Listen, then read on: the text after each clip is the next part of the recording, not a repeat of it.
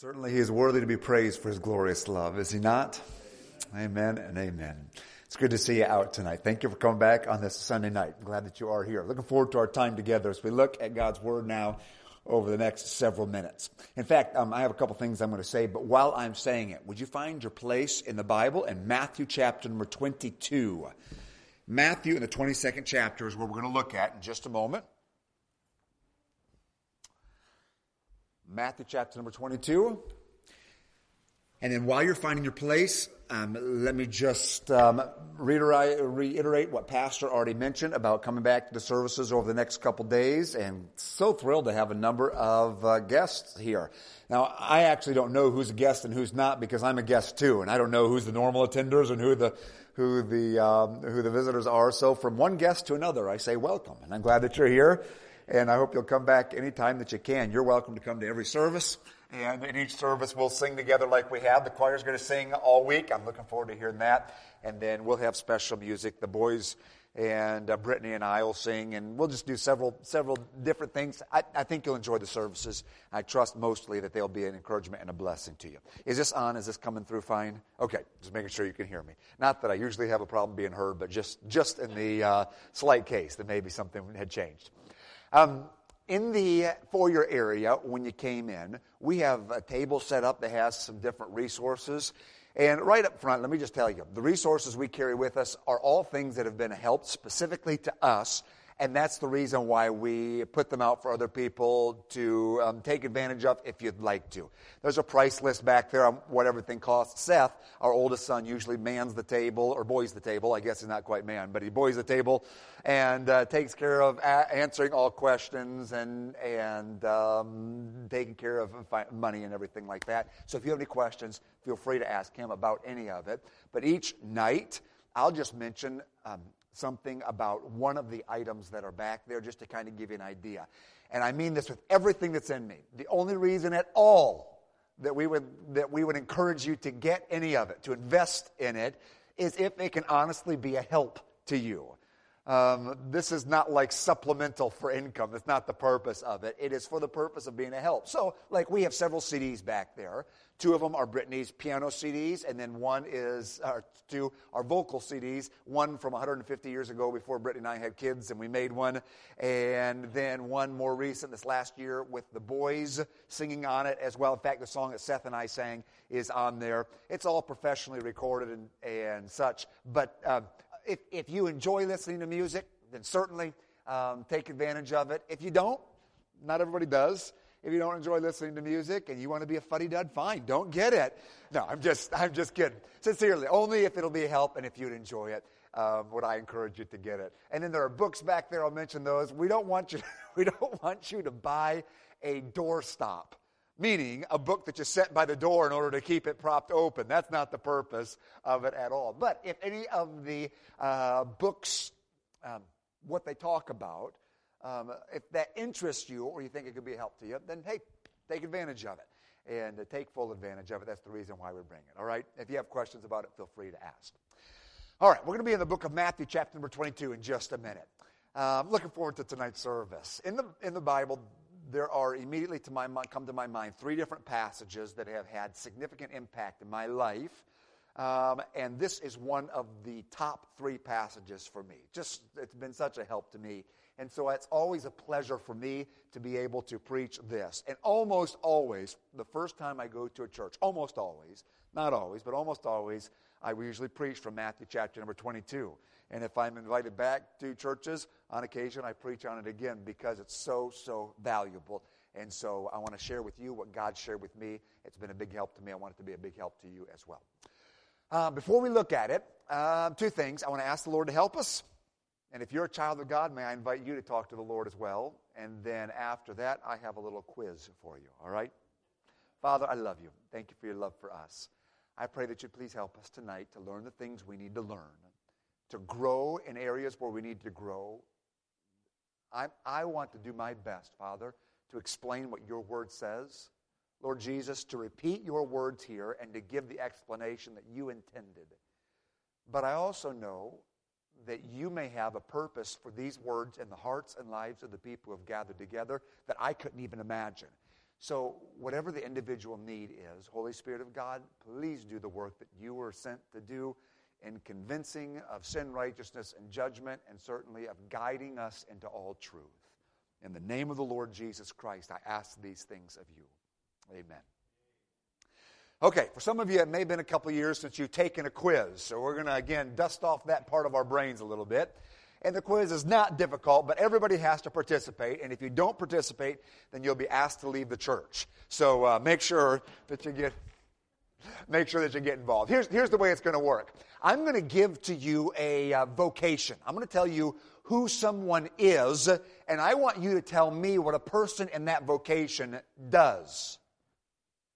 Let me give you an example. For instance, if I were to say a baker, you would say bakes, because that's what a baker does. Okay, let's try this. Here we go. Ready? A baker? All right, very good. You're doing well, class. Now we'll throw in a new one. How about this one? A fisherman? Yes. A pilot? A pilot flies. So a baker bakes, a fisherman fishes, a pilot flies. Oh, here's one that's always fun to hear how the guys answer this. A seamstress? They don't seam, guys. A seamstress sews. So baker bakes, a fisherman fishes, a pilot flies, a seamstress sews. A Christian? Now you guys were doing really, really well up until we got to this one. Let's back up. Let's try it again and have your answer ready. Whatever it is, you say, Brother Tim, is this a trick question? Of course it is. Why else would I ask it if it weren't? No, it's really not. Have whatever you think, just be ready to say it. All right, here we go. Ready? A baker? You know that one. A fisherman? A pilot? A seamstress? A Christian? Okay, you can look up this way. So there are a number of things that different people said, a number of things that you might think are true. I will say this, just before we look at the passage. I will say that the effectiveness of a baker is dependent upon him knowing what it is that he's supposed to do, isn't it? In other words, a baker who doesn't know that he's supposed to bake will not be effective as a baker, will he? Well, certainly not. Or a fisherman that doesn't know he's supposed to fish. Or are you interested in getting onto an airplane piloted by a pilot that doesn't know he's supposed to fly the plane? Well, you say, as long as he knows how to land. Yeah, but it's got to stay in the air, too. So a pilot flies a plane. Yeah, that's what he does. And his success is dependent upon him knowing what his responsibility is. A seamstress sewing has to know that that is their responsibility in order for them to be successful as a seamstress. And I would say to you that the same thing is true when it comes to being a child of God or to being a Christian.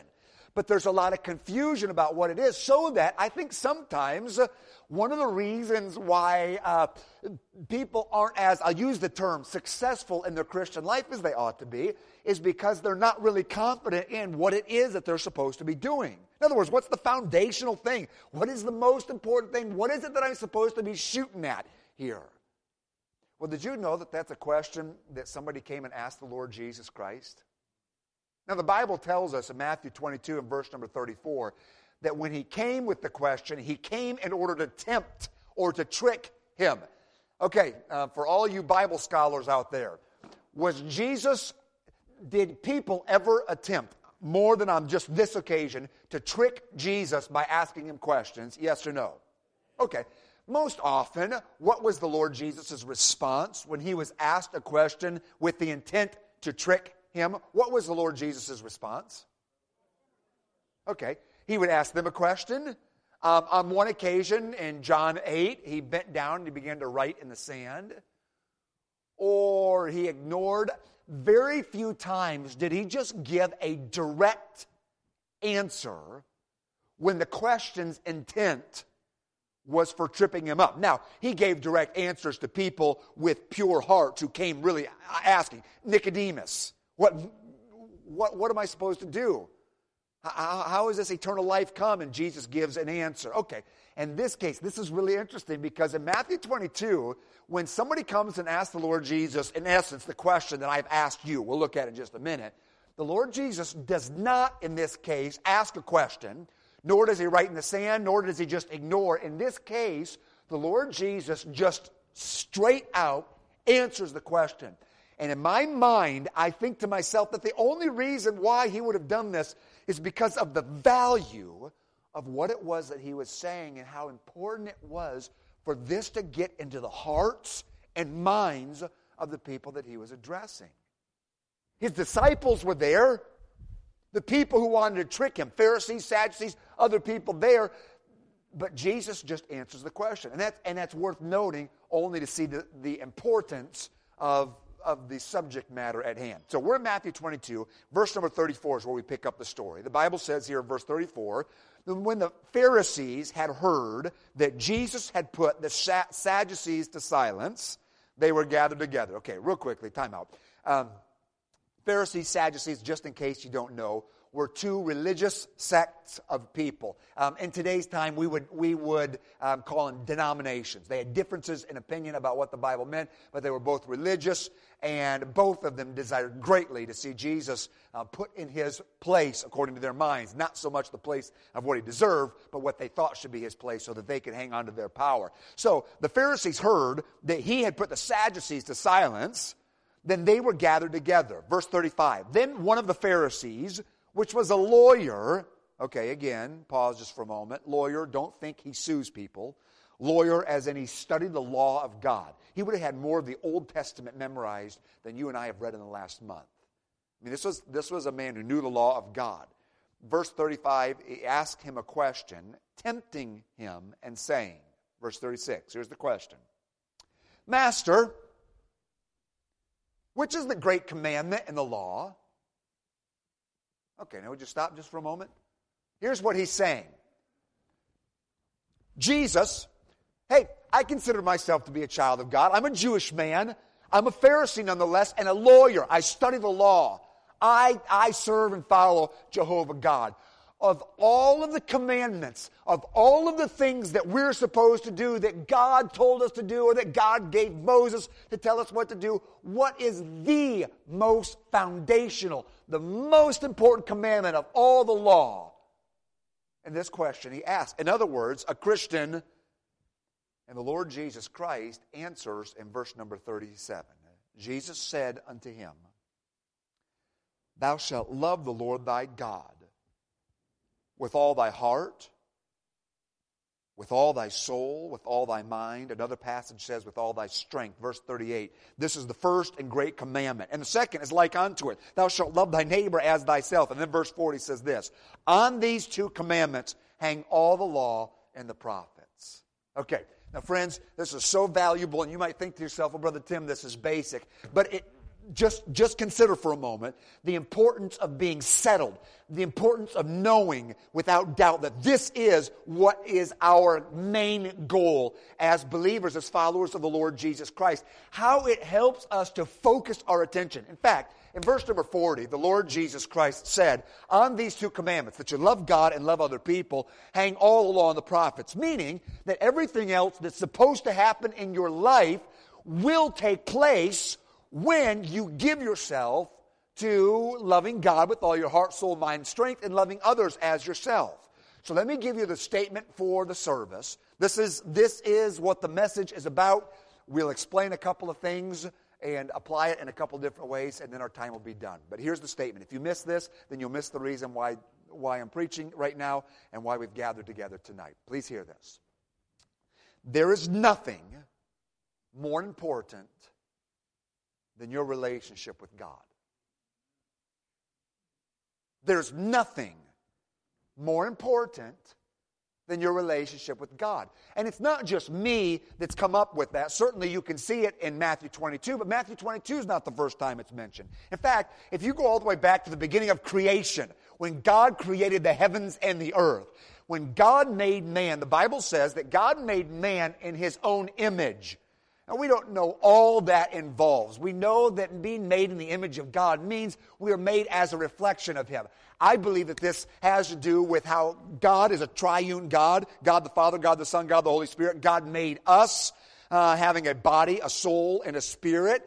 And so that there's a reflection there. But involved in that creation, you could look back in Genesis and see it, God created man for the purpose of having a relationship with him. That's why God made him in his own image, was so that he, God, and man could have this relationship. And God and Adam and Eve had this relationship so that it was not uncommon for them to walk and to talk together, and there was this fellowship, this relationship. Okay, but then something happened to break the relationship.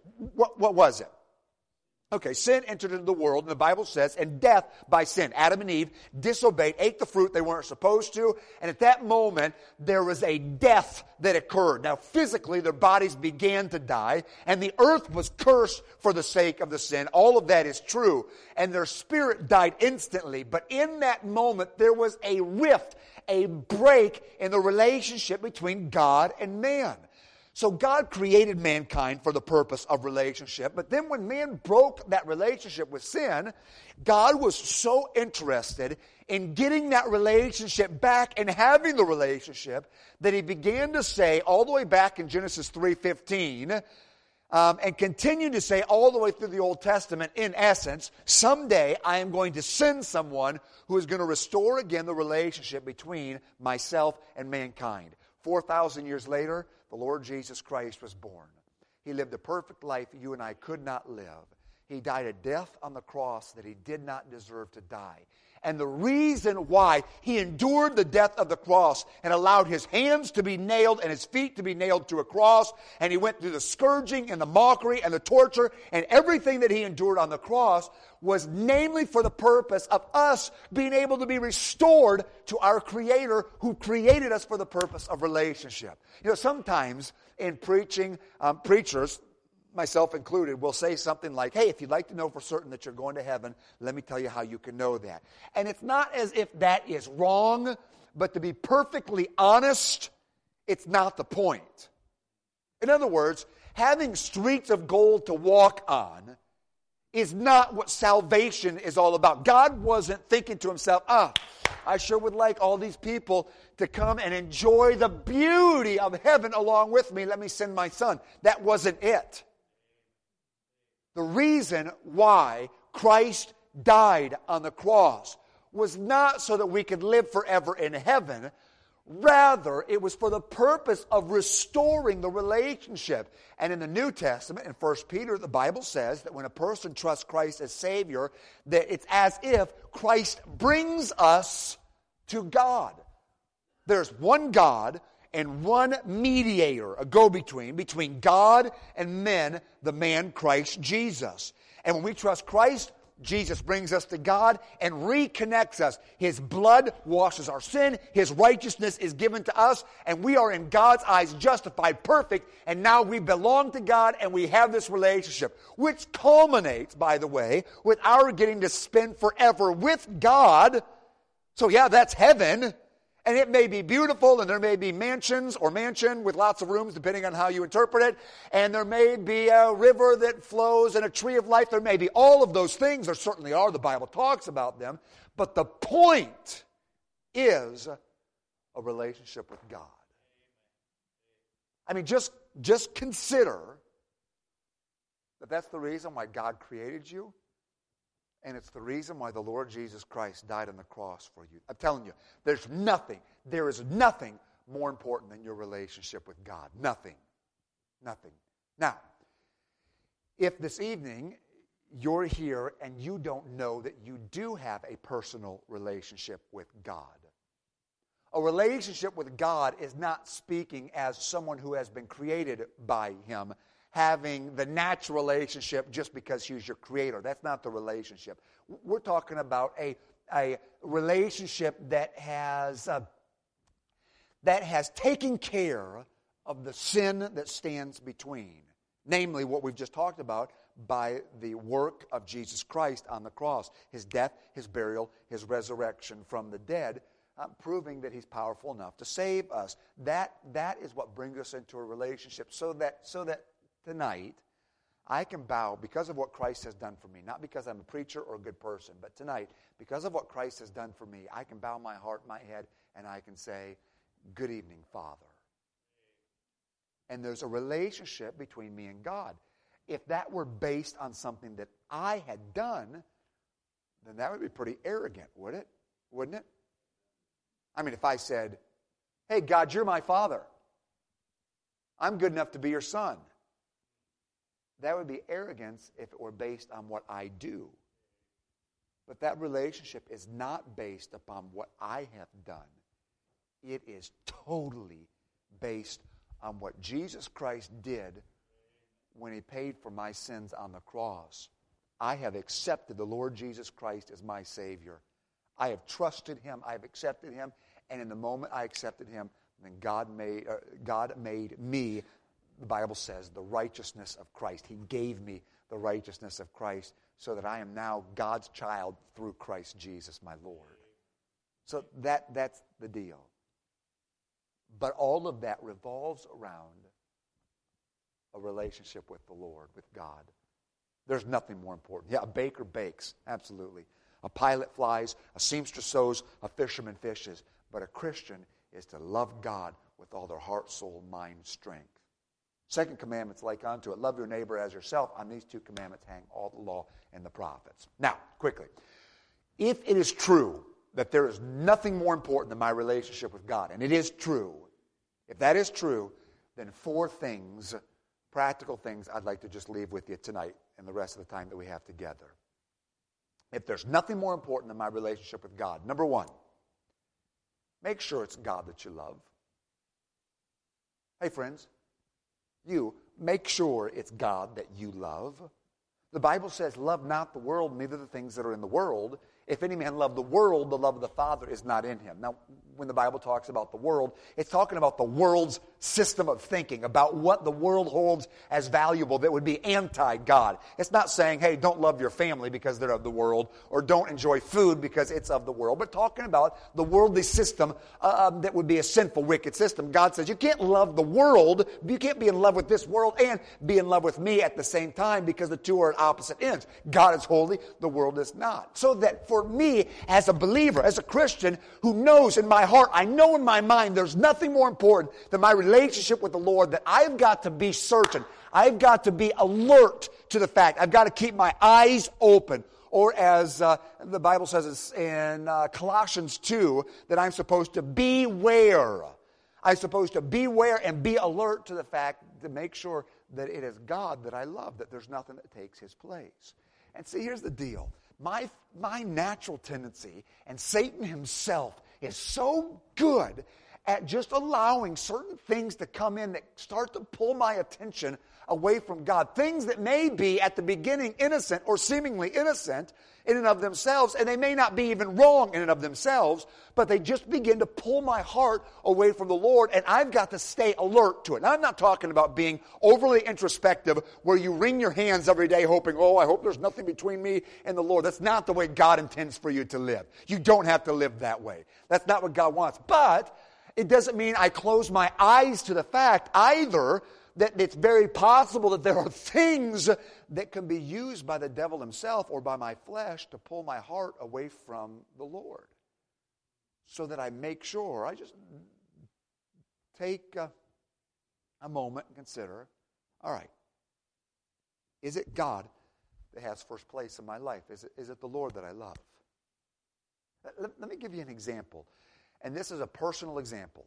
This is between me and the Lord. This is my story. It's not yours. Okay? So if this hits home to close to where any of you are, this is not me saying you should be like me in this. I'm telling you what God did in me regarding this. Because when God began to teach me about this matter of my relationship with Him being the number one thing, about being the most important thing, I took some time to just ask the Lord, okay, Lord, is there anything between me and you? Is there anything that stands in the place of you in my life or that's pulling my heart away? And I had something that I thoroughly enjoyed doing. Well, I'll tell you what it is. But again, it's my story. It's not yours. You understand? I love hunting. Deer hunting specifically. And Tennessee... He just woke up. He was asleep all until this moment.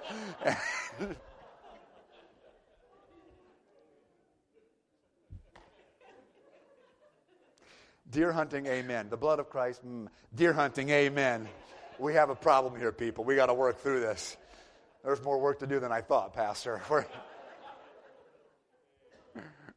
Okay, so in Tennessee, I don't know if it's anything like this in Virginia, but in Tennessee, where we live, deer hunting's a big deal. Now, deer aren't big. I'm from Michigan originally. Up there, they have deer. There, we have deer. And so in Tennessee, we have a permit you can get in the county I live in where you can get 3 doe a day during a certain part of the season. So deer hunting's a pretty big deal. There's lots of deer, and I love it. I love the thrill of the hunt. And please don't be offended. If you're a PETA person, please don't be offended by this. But I enjoy harvesting deer, and and I enjoy going out in the morning. And Seth has gone with me. He was old enough to go with me. It's just everything about it's just exciting. I enjoy the meat from it. Everything is good. It's great. And God allows for it. So it's not as if it was wrong.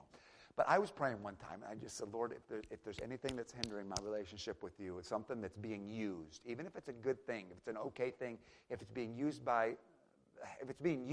to pull my heart from you, then God, show it to me. And not audibly, but almost. God said, Tim, let me have hunting. And what I would like to tell you is that I said, I surrender all. But that's not what I said. I said, Lord, look, I take my New Testament out with me when I go out hunting. And I quietly flip through the pages and read. It's a good father and son thing. You told me to train up my child in the way he should go. This is a good father and son thing. Lord, and I don't remember how long it was, but it may have been hours or days. Not like spending in agony and prayer, but just the Lord would just on occasion say, Tim, I want it. And finally came to the place where I said, all right, Lord, it's yours. Okay, if you enjoy hunting, I am not telling you that's what you're supposed to do. Do you understand what I'm saying? This is my story, not yours. What I'm telling you is something that was good and profitable, it was fine, hunting, harvesting, is something that could be used to pull heart, because what ended up happening was when I was hunting, 2 weeks before hunting season starts, deer fever is a real thing. About 2 weeks, I'd be preaching revival meetings, and we were a week and a half or 2 weeks out from hunting season, and I would have struggles thinking about what I was supposed to be preaching. I was thinking about deer. I was thinking about where am I going to hunt? How am I going to hunt? And this is going to be so great. I can't wait to get out there. And it was just something that my flesh used, Satan used, to just veer my heart away. And it can be anything. Okay, please hear me in context. And please don't take what I'm about to say out of context. If you do, I will never speak to you. No, that's not true. But for some people, something like social media could be used this way.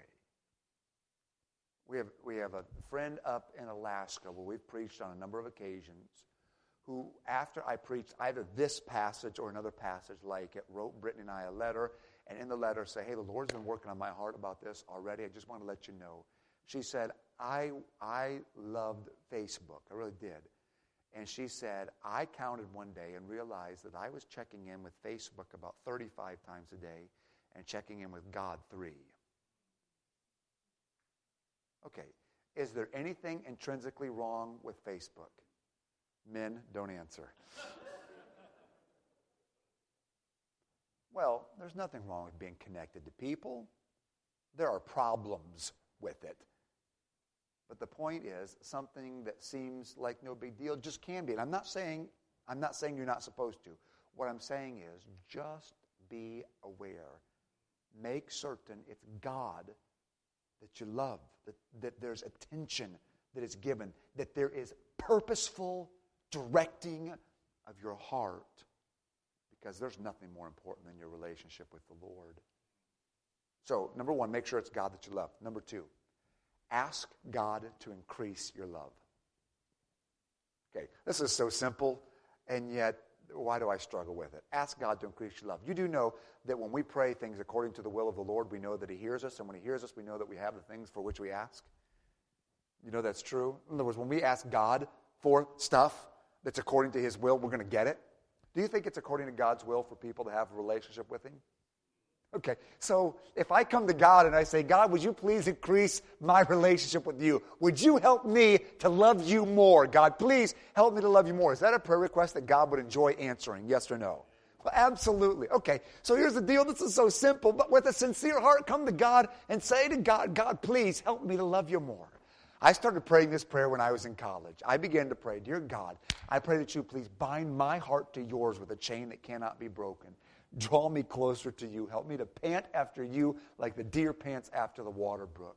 And I began to ask God to do that. And I will tell you, in all fairness, that if you begin to ask God to do this, God will answer and will work. But sometimes, in order to get us in that relationship that He desires for us, sometimes He has to pry our fingers off of things that we're holding on to a little bit too tightly. So that I just want to, I mean, it's just in full disclosure that it could be that in asking God for this, you may be actually asking God to remove some things from your life that are causing some hindrances to that relationship. But I will tell you that the relationship with the Lord far exceeds anything that I could hold in my hands. You've heard the classic story of the dad who bought his daughter a plastic set of pearls, and she loved them. And 2 years later, she wore them every day. 2 years later, he comes to his daughter and he says, hey, give me your pearls. She says, Daddy, you bought these for me. I love my play pearls. I wear them all the time, Daddy. Please don't make me give them to you. And he said, give me your pearls. Daddy, I don't want to. Honey, trust me. Give me your pearls. So she unhooks the play pearl necklace off of her neck and gives it to her dad. And her dad pulls out of the desk drawer a strand of real pearls and clips it on. Okay. That's similar to what we give up to receive the relationship with the Lord. So there's nothing more important than your relationship with God. Make sure it's God that you love. Number two, ask God to increase your love. Number three, spend the time. Spend the time. All right, all relationships take time, don't they? If you're married, you should be nodding your head right now. That's a good place for an amen. All relationships take time. So if you're going to build a relationship, then it just takes time. Britt and I met our freshman year. I told you this morning. We met our freshman year of college, and it didn't take us real long to know that there was more interest than just friendship. We were pretty interested in each other pretty quickly. And in order to spend time together, basically, the only time that we had, because of a busy class schedule and extracurricular stuff with sports, and she was a teacher and such. So in order to spend time together, we would eat meals together and then go to church together. That was how it went. So let's just pretend that Brittany and I have just met each other and we're past the just like you stage, but we know that this is going to go somewhere. We're pretty certain it is. And we spend every day, we do meals together, and that's the time we get to spend together. And so one morning I call Brittany in the morning before breakfast. I say, hey, Brittany, I'm sorry, I overslept. I'm not going to be able to come to breakfast. I'll see you at lunchtime. Lunchtime rolls around. Brittany, look, I have a history quiz next hour, and I didn't get to study for it yet, so I'm sorry. I'm going to need to go study for my history quiz. Maybe I'll see you at supper time. Supper time rolls around. Hey, the guys are playing basketball tonight. It's going to be a great game, and they invited me to come play. So I'll see you tomorrow morning at breakfast, but I'm going to go play basketball. Next morning. You're not going to believe this. I overslept again. Lunchtime. Britt, I'm sorry. Look, there's a Greek quiz next hour, and I have to study Greek because I'm going to be a preacher. I don't know why, but I have to. And so I'm sorry. I got to go study for this quiz. I'll catch you later. I'll see you at supper. Supper time rolls around, and it's, hey, tonight they're playing football. Hey, look, there's some of your friends. Why don't you go eat with your friends, and I'll see you tomorrow. Okay, ladies, Ladies, you tell me what's going to happen to me in this relationship if that is how our relationship time goes. What's going to happen? Do you know what it means? Do you know what it means to get the boot? No. Boom. Why? Well, because in a relationship it takes time. Okay, now stick with me. It's the same way it is with our relationship with the Lord. So friends, it doesn't do any good for us to stand up and sing, "Oh, how I love Jesus," or to say, "Oh, that's what I want. Lord, please give me a relationship with you. Help me to love you more," if we're not going to put the time and effort into it. Now stop just for a moment. And if you're thinking to yourself, "Well, Brother Tim, I have my devotions." Okay, look, I understand the purpose for the Word. I understand why people talk about it and preach about it. But for what it's worth, I do not like to talk about devotions or use the word devotions. Not because it's a bad word, only because it instantaneously causes to come into our minds a checklist of things that I've got to do in order to be a good Christian, and I've got to read this amount in order to not feel guilty for the rest of the day. I read, I prayed through my list. Okay, it's good. Now I'm good. I've had my devotions. Now I'm good to go. All right. Try that with your spouse. Brittany and I go out on a date once a month because that's what a book said we're supposed to do. And I take her to our favorite steak place, McDonald's. And we sit across the table from each other, quarter pounder and cheese and French fries. And I pull up my 3x5 card and I say, "How are you doing? Are the children treating you well? Is your favorite color still green? We have everything we need in the cupboard?" Okay. Would you think, wow, there's somebody that is dedicated to their relationship with their spouse? Or would you think, what kind of deal did she get into with this? Okay, now hear me kindly. But in essence, that's what we do with our Lord when we say, "Okay, I've got to read through this because I made a promise when I was a teenager. Okay, my list." That's not relationship. Relationship is getting up in the morning and being able to say, "Good morning, Father." Relationship means when you're driving to work that you can talk to Him. Or when you're all alone and nobody else is around, you can sing from your heart to the Lord. And you speak and you listen and you tell Him the issues and you hear Him and you look at His Word to gain insight. Yeah, absolutely. You read and study to show yourself approved, all of those things.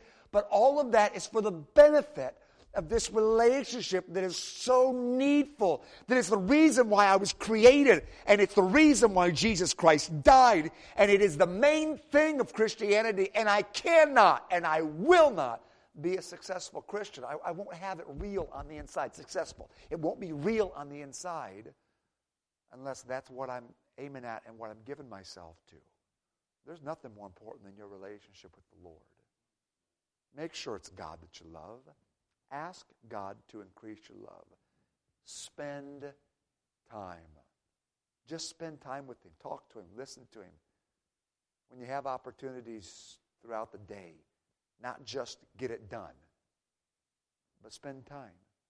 And then lastly, live it out. Live it out. The Lord Jesus Christ made this statement. I'm going to let you finish it. "If you love me, keep my commandments," He said. Remember that? The Lord Jesus speaking to His disciples. Hey, if you love me, keep my commandments. Among other things that He meant by that, one of the things that He taught us is that our relationship to Him is connected to our obedience to Him. In other words, as I obey the Lord, then it helps my heart to love Him more. Here's the problem, and it really is. We have the opportunity to preach in a lot of different churches and to meet a lot of different people. To be perfectly honest, none of us are all that different. I mean, in a sense, we're all the same, and yet all individual. I get that. I'm not taking away from your individuality. But there's a sense in which we see the same things over and over again. And I will tell you that one of the things that we have consistently seen, and that I fall in danger of in my own life, is that while I spend time with the Lord, I read, I listen, I do these things, I ask God to increase my love, I'm making sure there's nothing else standing in the way. But if I am not actively involved in living out my love for the Lord, that is, the loving of others, of reaching out and serving other people, that there gets this stagnance in my life. It's like, we're in farming community. Think about a body of water, a pond, where you have an inflow of water but no outflow. What happens to the water? It dies. It's stagnant. It's worthless. It can't help anything, and the same thing happens to us. So often, one of the things that causes there to be death on the inside, where some of you might be sitting here tonight and thinking to yourself, Brother Tim, I wish that's how I felt. I wish I had a heart that was on fire for God. I wish that I really desired to have a relationship with Him. I wish it was like it was 20 years ago when I had it. Man, I wish that was the case. And in many cases, the issue that comes up is that we're not actively reaching out and serving. Because as I actively reach out and serve, it causes me to need more of God. And as I come to God needing more of God and He gives more of Himself, then I have more to give. And it's a great cycle to get into. But sometimes we get into the cycle of thinking that we're doing God the favor and our relationship is taken care of as long as we just show up to church when we're supposed to. Well, friend, that's not the point. The point is the relationship with God. And involved in the relationship with God is living it out.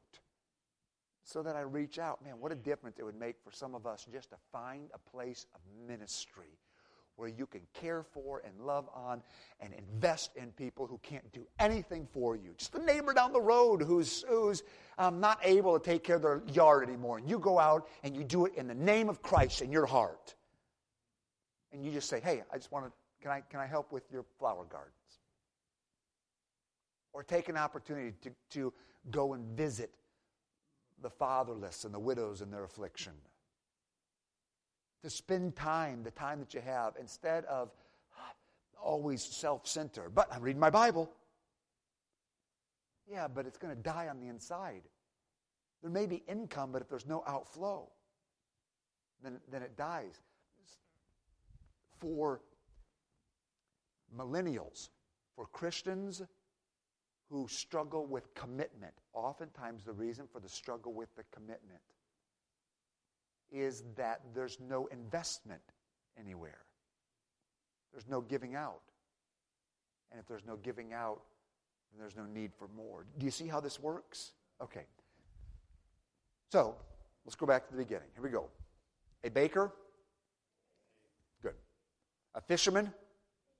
Yes. A seamstress? A pilot? Here we go. You ready? A Christian? Loves God with all their heart, soul, mind, strength. The second commandment, love your neighbor as yourself. On these two commandments hang all the law and the prophets. Everything else that's supposed to happen will happen when I give myself to this main thing. How important it is. Father, in the name of the Lord Jesus Christ, we come before you in recognition of this. And Father, as we desire to set our hearts to seek after you, I pray that as the foundation to all of this, we would see what your Son said when he was here on this earth regarding this loving you with everything that's in us. And Father, if there are some who tonight have something that is between them and you, they need to make sure it's you that they love. Help them to see it for what it is and help them to either eliminate it or else pull it back in its priority and to be able to set it aside for a while so that the most important thing can be taken care of. And then, Father, that you'd answer the requests of those who ask you to increase their love for you, that time spent would have value and it would grow and burn on the inside of us. And then, Lord, as we live out our love for you, give us both opportunities and help us to look for opportunities and take them to be proactive in this so that our hearts for you can be in need of more of you, and we can love you more and more. We need your help in this, Lord. We're prone to wander. I am. Lord, I feel it. Prone to leave the God I love. So, Father, take our hearts and take and seal them. And seal them for thy courts above. With heads bowed and eyes closed, let me just ask. I wonder how many tonight would say, Brother Tim, when you were talking about making sure that it's God that you love, there are some things I know of right now or something that is being used to pull my heart away from the Lord, where it has gained too much value, too much importance in my life. And I see right now, the Lord spoke to my heart, it's something that needs to be either set aside or pulled back. And I know what it is. God's dealt my heart about it. And you'd say, please pray for me. Anybody like that tonight? You know of something in particular? God dealt in your heart about it? Okay, all right. Well, God bless you. Talk to him about it in just a minute. Secondly, I wonder how many tonight would say, Brother Tim, I can't say that asking God to increase my love for him is a prayer request that I regularly have. But I see tonight how important it is, and I'd like to add that. That's what I want to start doing. I'm going to begin to ask God to increase my love, and you'd say, here's my hand. That's a decision I need to make. Pray for me. Anybody like that tonight? I haven't been, but I need to, and I know it, and I want to. I'm going to, and God will help me. Good, good. How about spending time? Brother Tim, it's not on my radar. I've not been doing it. I've not been a part of it. I see how valuable it is, not just so I can check it off my list, but just spending time with the Lord. And you'd say tonight, that needs to happen. It's not happening. It needs to. And if God will help me, it's going to. Anybody like that tonight? Might I pray with you about it? Okay, a number of hands. God bless you. And then how about living it out? This is important. How about living it out? Brother Tim, yeah, I take in, I read. It's a habit. I read, but as far as my relationship with the Lord being on fire, I think maybe the reason why it's not is because I'm not actively serving the way that God would have me. And that's what needs to change for the relationship with the Lord. And you'd say, please pray with me about it. Anybody like that tonight? There's some stuff that needs to happen. Okay, a number of hands again. God bless you. Good, you can put your hands down. Hey, everybody, look up here, would you please? We'll not do this every night, but I think it's important tonight. In just a minute, I'm going to have us stand, and I'm going to pray for these that have raised their hands. And when I finish praying, I would like to invite everybody who raised a hand, God dealt in your heart, I'd like to invite you to come and find a place at the front to talk to the Lord and seal in your heart that which he's dealt you with. Let me just give you a real quick clue, and I've already gone longer than I meant to, so I'll say it quickly. Satan will do everything he can the instant you leave this or whenever we're done to start stealing the seed of the Word of God out of your heart. So it's wise to seal the decision with the Lord. That is just to take a moment, bow before him and say, God, this is what you've dealt with me about. This is where it's going to happen. This is when it's going to happen. God, please help me, show me, help me to remember this, whatever, and just seal it with the Lord. It will just be one of those things that helps put the seed a little deeper in some good ground so that fruit comes as a result of it. So it will be beneficial to you, and it'll encourage other people because of the number of people that God's been working in your heart. So if you're physically able, in a moment, I'm going to invite those that raise their hands to come. Now, obviously, coming doesn't change anything. Even kneeling doesn't change anything. What matters is when you leave, but it will be helpful to that whole process. So I'd like to invite you to in just a moment, all right? If you're physically able, everybody, would you mind just standing to your feet and let me pray? Father, I love you. I thank you very much for the truth of your word. I pray that tonight's service would have impact that's eternal in the lives of these folks who are here and in the lives of others as well. Now hear the prayer of your children as they come to you and talk to you about it, I ask in the name of Christ. Please keep your heads bowed. If you would, just for a moment, we're going to have the pianist begin to play through a song of invitation. As she begins to play, if God dealt in your heart, may I invite you